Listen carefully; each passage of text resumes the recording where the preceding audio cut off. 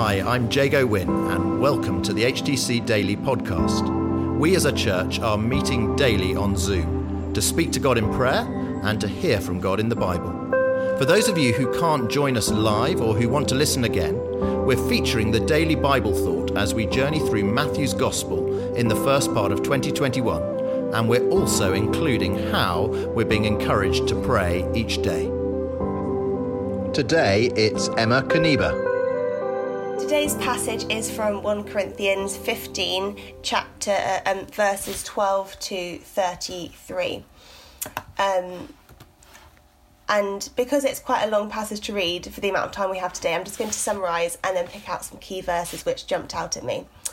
Now, when I first read this passage, I found it quite tricky to get my head around. Firstly, as it's addressing the big topic of the bodily resurrection of the dead, and secondly, as the first half of this passage is all based on the hypothetical scenario that Jesus was not bodily resurrected.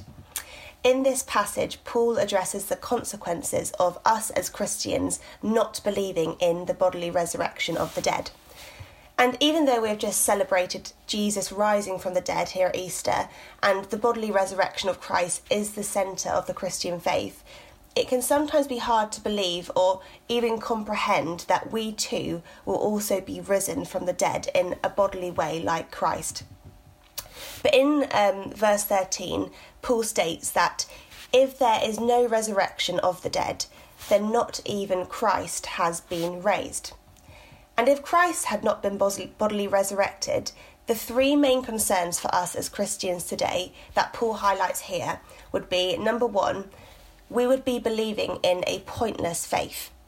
As if the bodily resurrection was false and Christ was not risen, and there is no promise of an afterlife with God, then Paul says in verse 14 that our preaching is useless, and so is your faith.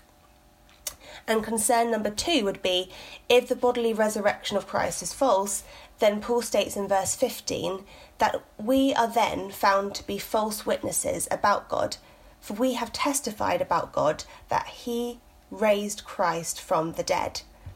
We as Christians would be declaring a false afterlife, and because of this we would be still sinners in God's eyes, as our faith in the resurrection would be completely misplaced. And the third concern that Paul highlights is if there was no bodily resurrection, Christians that have passed away are lost forever. There would be no hope in an afterlife for anyone.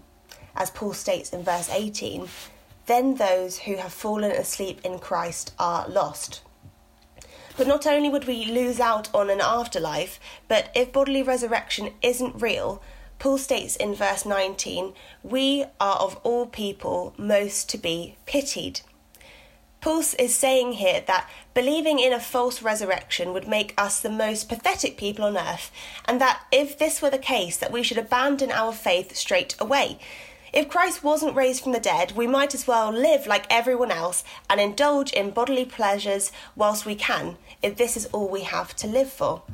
He states in verse 32, if the dead are not raised, let us eat and drink, for tomorrow we die. However, and there is a however luckily, like it says on the side of our church, we do have hope.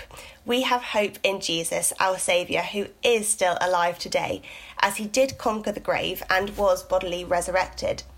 And we know this not only from historical evidence, but also through how Jesus has transformed our own lives and continues to transform the lives and hearts of others. The good news is that Christ's bodily resurrection is the guarantee of our own bodily resurrection and of all those who have died and also had faith in Jesus. And we're not only guaranteed a bodily resurrection and a place in heaven, we're also guaranteed to live physically in God's kingdom here on earth, to have a perfect life with God where everything and everyone has submitted to him, just like in the beginning of creation before the fall of man. And Paul states this in verses 21 to 22. He says, for since the death came through a man, the resurrection of the dead comes also through a man.